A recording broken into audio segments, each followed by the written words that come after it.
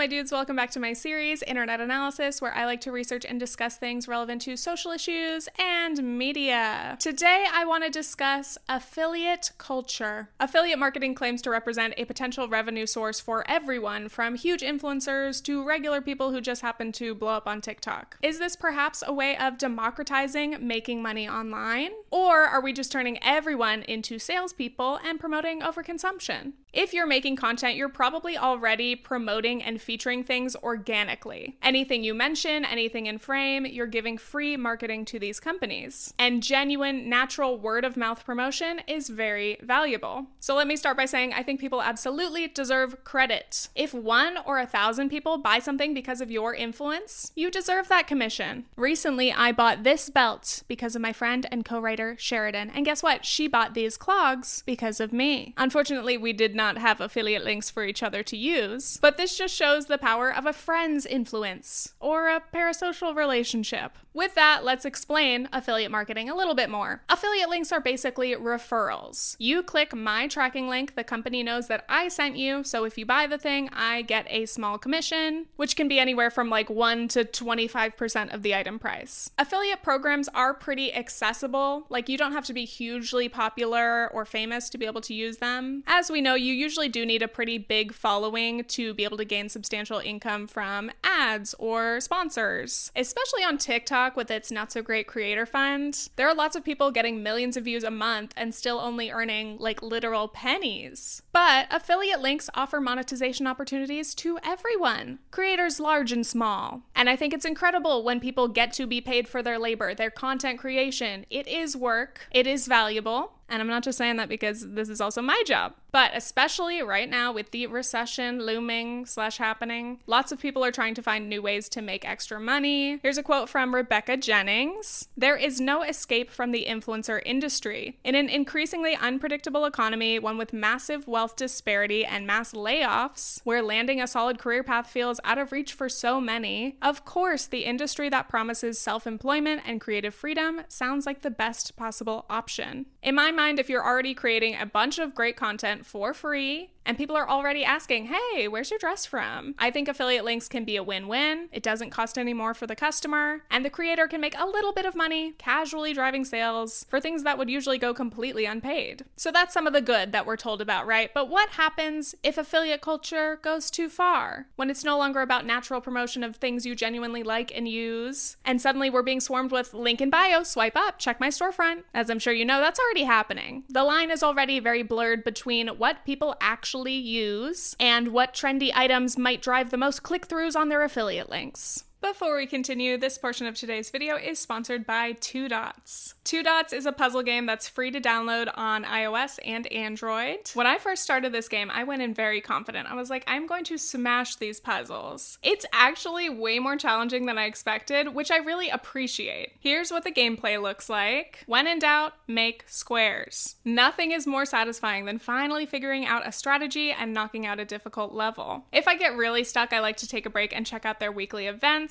like their scavenger hunts. I love a hidden object game. And just look at that beautiful design. I love how whimsical and cute this scene is. To me, 2Dots is the perfect mix of challenging and stimulating without being stressful at all. It's actually very relaxing. I'm currently on level 25. Now that I've figured out the strategies a little bit, I'm going back and trying to get 3 stars on all the levels. I'm on a mission. 2Dots has over 115 million downloads globally, so if you want to join in on the fun, you can click the link in the description or use the QR code on screen to download 2Dots. Let's talk about gatekeeping. Imagine you post a video of your adorable dog. It goes viral, you're overwhelmed, you had like 20 followers, now your video has 10 million views. There's lots of attention, lots of comments coming in, including, where's that shirt from? Link the lamp. Oh, you didn't expect people to ask or even notice that stuff? You try to reply, but TikTok won't let you send links. You could type out the whole product title, but there's just so many comments. Link. Don't gatekeep. Where's the shirt from? Link. Send me the link. Post the link. Post the damn link. Some people are so entitled and rude about it. Not to sound like a boomer calling the young people entitled, but like people of all ages. The badgering is so intense. It makes me laugh, but really I'm like, we might need to calm down. Because of this environment on TikTok, the action of not sharing where something is from is perceived as maliciously secretive. There's a whole genre of POV sketches making fun of this mean girl trope. Oh, you like my shirt? Thanks. I like your shirt too. Where's it from?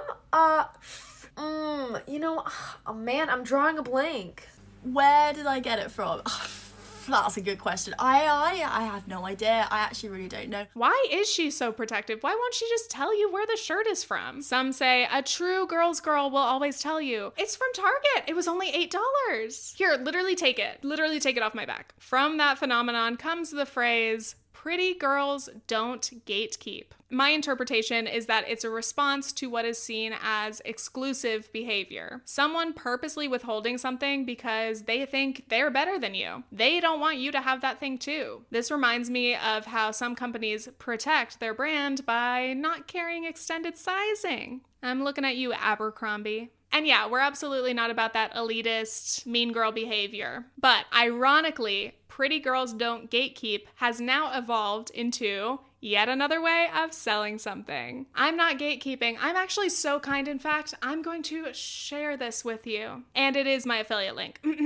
This reminds me of de-influencing. Instead of not being influenced, it's become buy this, not that. It's all about the dupes. Buy this $12 lip gloss instead of the trendy $30 lip gloss. I'm saving your wallet. I'm honestly saving your life. Use my link. It's framed as generosity and goodwill, when really, of course, the creator is not gifting you anything. They're not telling you a secret like they're your best friend. They're simply trying to get you to buy something so that they can get commission. Girl, you're right. I need to learn how to gatekeep, but I literally can't because it's part of my job to put you guys on to the best Amazon finds. Listening to this kind of content, like selling disguised as not selling, was melting my brain. It honestly feels like double speak after a while. Like people will post, my biggest regrets, product is too good, I bought it in too many colors. I'm not even selling this to you. I'm just giving you the link for you to buy it. Of course, everything ends up being co-opted by capitalism. Even just the idea that nice people will share information. Though the association with prettiness, beauty, and morality, save it for another time, but there's something there. And by the way, I know how people use language changes over time, but I think it's important to mention that historically, gatekeeping was about censorship and controlling what news the masses heard. Gatekeeping has been used against marginalized people as a method of systemic racism. Information, resources, and opportunities were gatekept. That's why I find it a little bit wild to hear someone say, you're gatekeeping because you won't send me a link to a candle.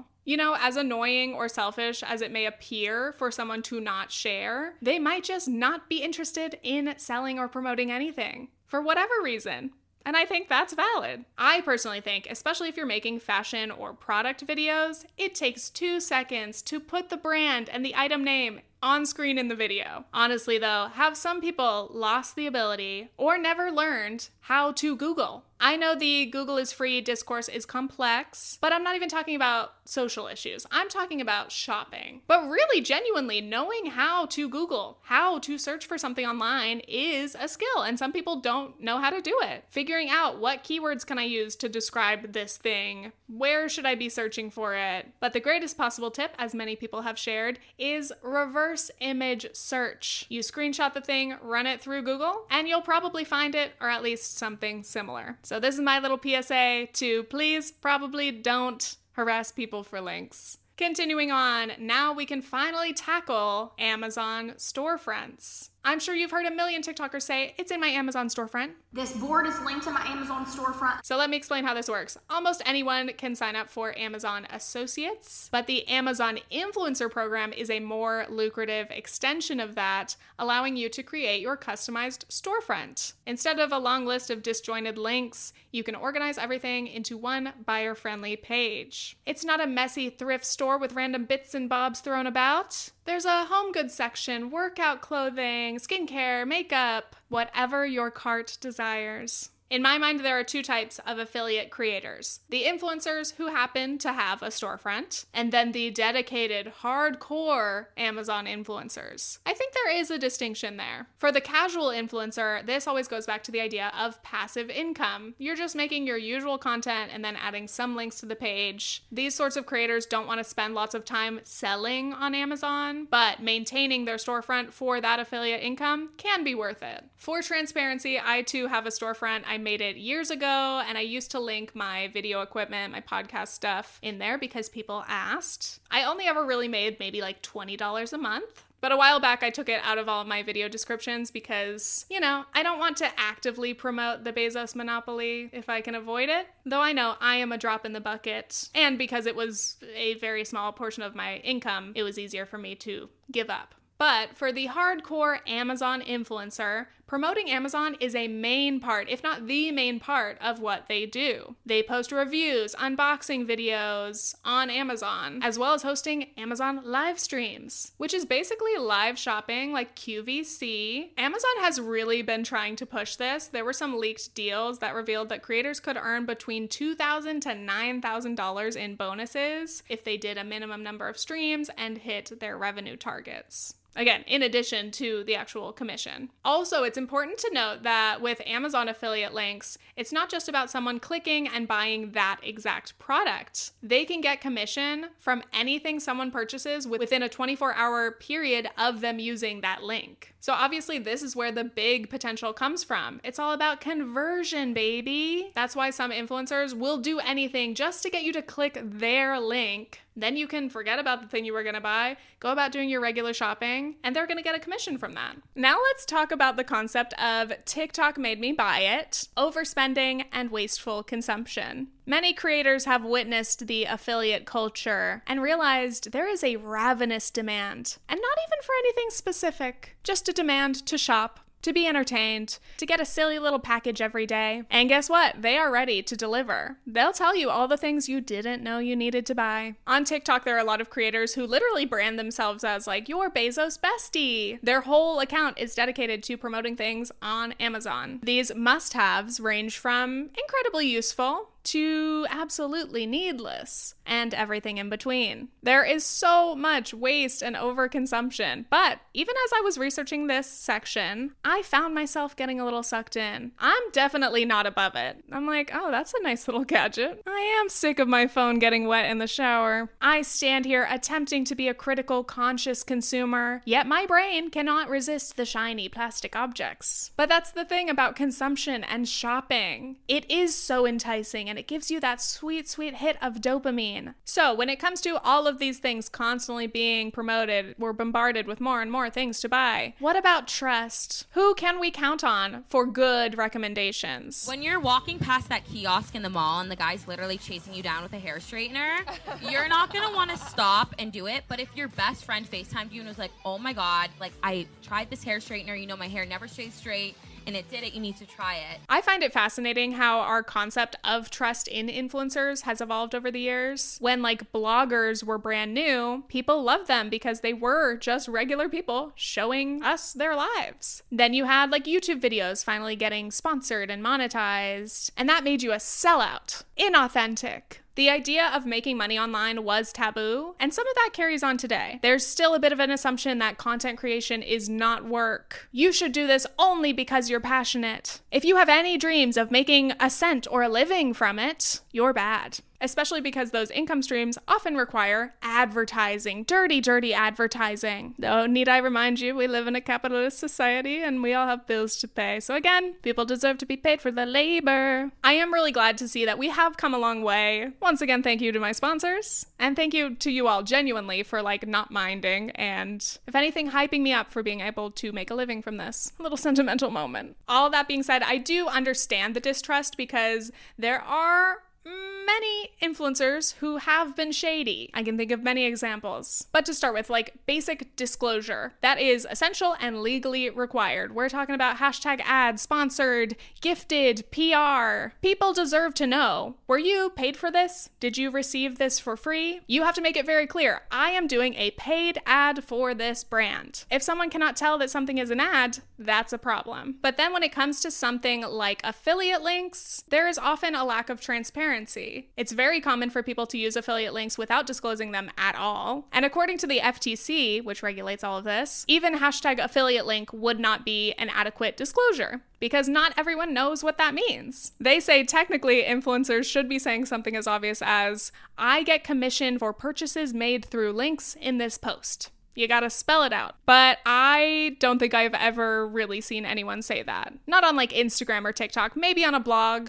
At the top of the page, it'll say something like that, but on social platforms, not so much. Now, the realm that fascinates me the most in all of this is the lifestyle girlies. It makes sense. Their genre is literally promoting their entire lifestyle. I looked at these storefronts like Charli D'Amelio's and Alex Earl's, and as I scrolled through, it reminded me of the old Beauty Guru classics. What's in my bag? Room tour. Favorites videos. It would be like if you clicked on those videos and didn't watch it, but instead just skipped straight to the links in the description. But there is this weird juxtaposition. The shopping lists on one hand look very personal and mundane, but also like completely out of touch. There's the high and the low. They will literally link everything from Q-tips to iPads. Talk about lifestyle influencing. I want to have the same Q-tips as Charli D'Amelio. Another thing that blows my mind is that wish lists are very common on these storefronts. These are things that the influencer does not even own. They have not tried it. They're literally just saying, oh, that looks cute. Or like if they use a luxury item that isn't sold on Amazon, they'll just link a dupe and be like, yeah, that's good for you. I know people are very defensive about dupes. Oh, it's the same thing or similar, but cheaper. I get it. Yeah. I think if you use the dupe, sure. But if you've never even tried the dupe and you're trying to sell the dupe as a dupe, how do you know it's a dupe if you haven't tried it? Anyway, a lot of this TikTok made me buy it leads to product regret and trash. We are told we need this thing. You can't imagine your life without it. It just fuels overconsumption of things that we in fact probably do not need. You don't need a separate thing for your eggs to sit in. It comes with a container that they sit in perfectly. So please, before you buy this stuff, think about the time that goes into cleaning these containers. I love this creator. Hannah basically has a Don't Buy That series. And yes, that is true. De-influencing. I'll share one of my biggest product regrets. One time I spent probably $100 on neck products. I was having really horrible neck and back pain. I was like desperate for a solution. So I just kept adding things to my cart and I was like, yeah, these are gonna literally save my life. And unsurprisingly, they arrived. I used each product maybe a handful of times. They sat in a bucket of shame for years. And then finally I gave them away to my brother and I don't even know if he's used them. So now I've just passed on the bucket of shame and eventual waste. Does anyone else get like really stressed out? Like if I have an item in my life that I don't use, I feel such responsibility for it. I'm like, yeah, I don't use you, but I can't just throw you away. That would be horrible. It's my responsibility now to pass you on to a new home. That's why the idea of filling my life with like thousands of little silly things that I'm not going to use is like my biggest nightmare. And it already is. I already have too many of those items. Now I just want to jump in and say this whole time that I've been researching affiliate marketing, there are remnants, echoes of an old enemy. A lot of this reminds me of multi-level marketing, baby. Obviously it's not the same. Affiliate marketing is not like a pyramid scheme, but it's more about the scammy energy, the desperation to sell, the empty promises. You can make thousands of dollars per month at home. Anyone can do it. It's so easy. Does that sound familiar? To be fair, it is much more likely that you can earn money with affiliates than from MLMs, though that isn't saying much because 99% of people in an MLM profit $0. But if someone buys something using your link, that commission money is real. I will give you that. Another thing that felt scammy about this is that I found so many, frankly, lazy posts.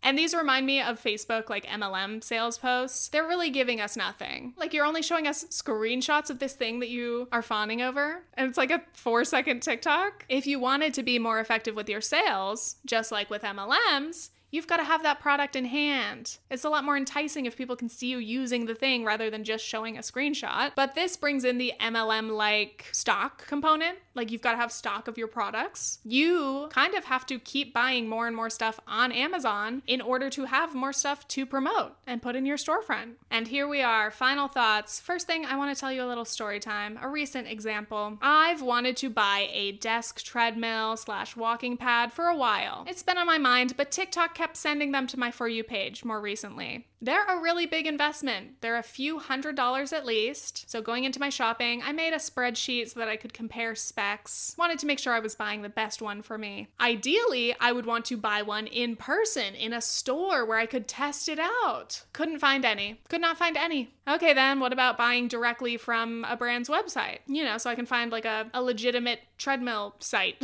retailer. Difficult unless I wanted to spend like thousands of dollars, which was not in my budget. So then I'm looking for TikTok reviews, I'm reading tech articles, and everything links back to Bezos Town. They're all Amazon links. And I know like those writers have to do it. It's how the sites make revenue, but it's still a bit of a bummer. So finally, I resign myself to the big A. I'm comparing different products. I'm reading a ton of reviews. And I'm only getting more confused. I find this happens anytime I try to research a purchase. Honestly, all the options sound equally questionable. They're different brands, but apparently they're all bad. On the surface, they might have tons of great reviews, but then you get the occasional, this treadmill almost blew up, or it broke within a day. The belt shredded immediately and the company is ignoring me. When the reviews are that hit or miss, I don't know who to trust, and I do not feel confident at all buying a big, expensive, heavy thing. Finally, I bought one, and it's not great. The belt kind of slips, it drags, but I have nothing to compare it to. I know what a regular treadmill at the gym feels like, but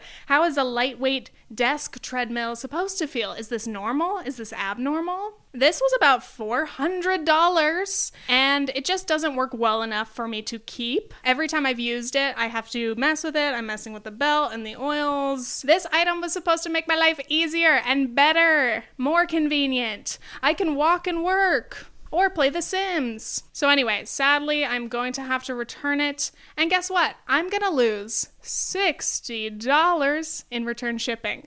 Truly, what a sad waste of money. Extremely sad. Anyway, I'm telling this story because shopping is hard and everything leads back to Amazon. I don't want to support Bezos Marketplace, but avoiding it is extremely difficult. Kudos to anyone who can fully boycott Amazon, but there are many reasons that it's hard. I try to shop in person, buy things locally, but I can't always find what I need. A lot of stores these days really aren't stocked well. I know that might be from pandemic production issues. Another example, recently, I wanted like a long dog gate. I went to multiple stores, couldn't find anything. Meanwhile, you can find pretty much anything in Bezos Town. Actually, there's gonna be 500 different options, all shapes, sizes, and prices. Plus, free, fast shipping. Amazon is essentially a monopoly. It offers more choice and convenience. It is literally impossible to beat. But even then, if I were to say, okay, no more Amazon, I'll just use Walmart or Target. What's really the difference between that? Especially online, their websites are all full of drop shippers and third-party sellers now, unless you sort out like only the products that they carry in store. But at the end of the day, if I'm choosing between 3 of the biggest retailers, it's like, okay, should I enrich Bezos or the Walton family? I love having choices under capitalism. But anyway, not to depress you, but I just felt like it was essential to talk about, like, at the end of this whole video that's so centered around using these big websites, I knew people would be like, well, why not avoid them? It is unfortunately easier said than done. I'm still gonna try. I still think we do have power as consumers overall, but I guess my point is we might not always be able to control where we buy from because of all those factors that are greatly out of our control. But whenever it is possible, we can shop small, shop local, buy used, buy less stuff overall. Avoid the little TikTok made me buy it product of the day. So that is that. I hope you enjoyed this episode. Thanks again to 2 Dots for sponsoring. Click the link in the description or use the QR code to download 2 Dots. And a big thank you to my patrons. If you want to support me, you can check out my Patreon. I create bonus videos. We do monthly live streams. Extra thank yous to my executive producer tier. We have Uwu Face, Abby Hayden, Alter Still, Eric Danielson, Freshly Laundered, Jackie King, Jill Hoffman, Julie Leva, Matthew Gray, Megan Collins, Megcat33, Nicole Louise, Sarah Kemi, Stevie May, Tom Walker, Treffa, and VivianOladun.com. Thank you for being patrons. And if you haven't seen my last video, it was basically about all these body and beauty typing tests. We've got Kibbe body types, color seasons. You can check that out. And stay tuned for future internet analysis videos. Okay, thanks, bye! Finally, I bought one, and it's not great. Oh, I'm sorry. Oh, Jesus Christ.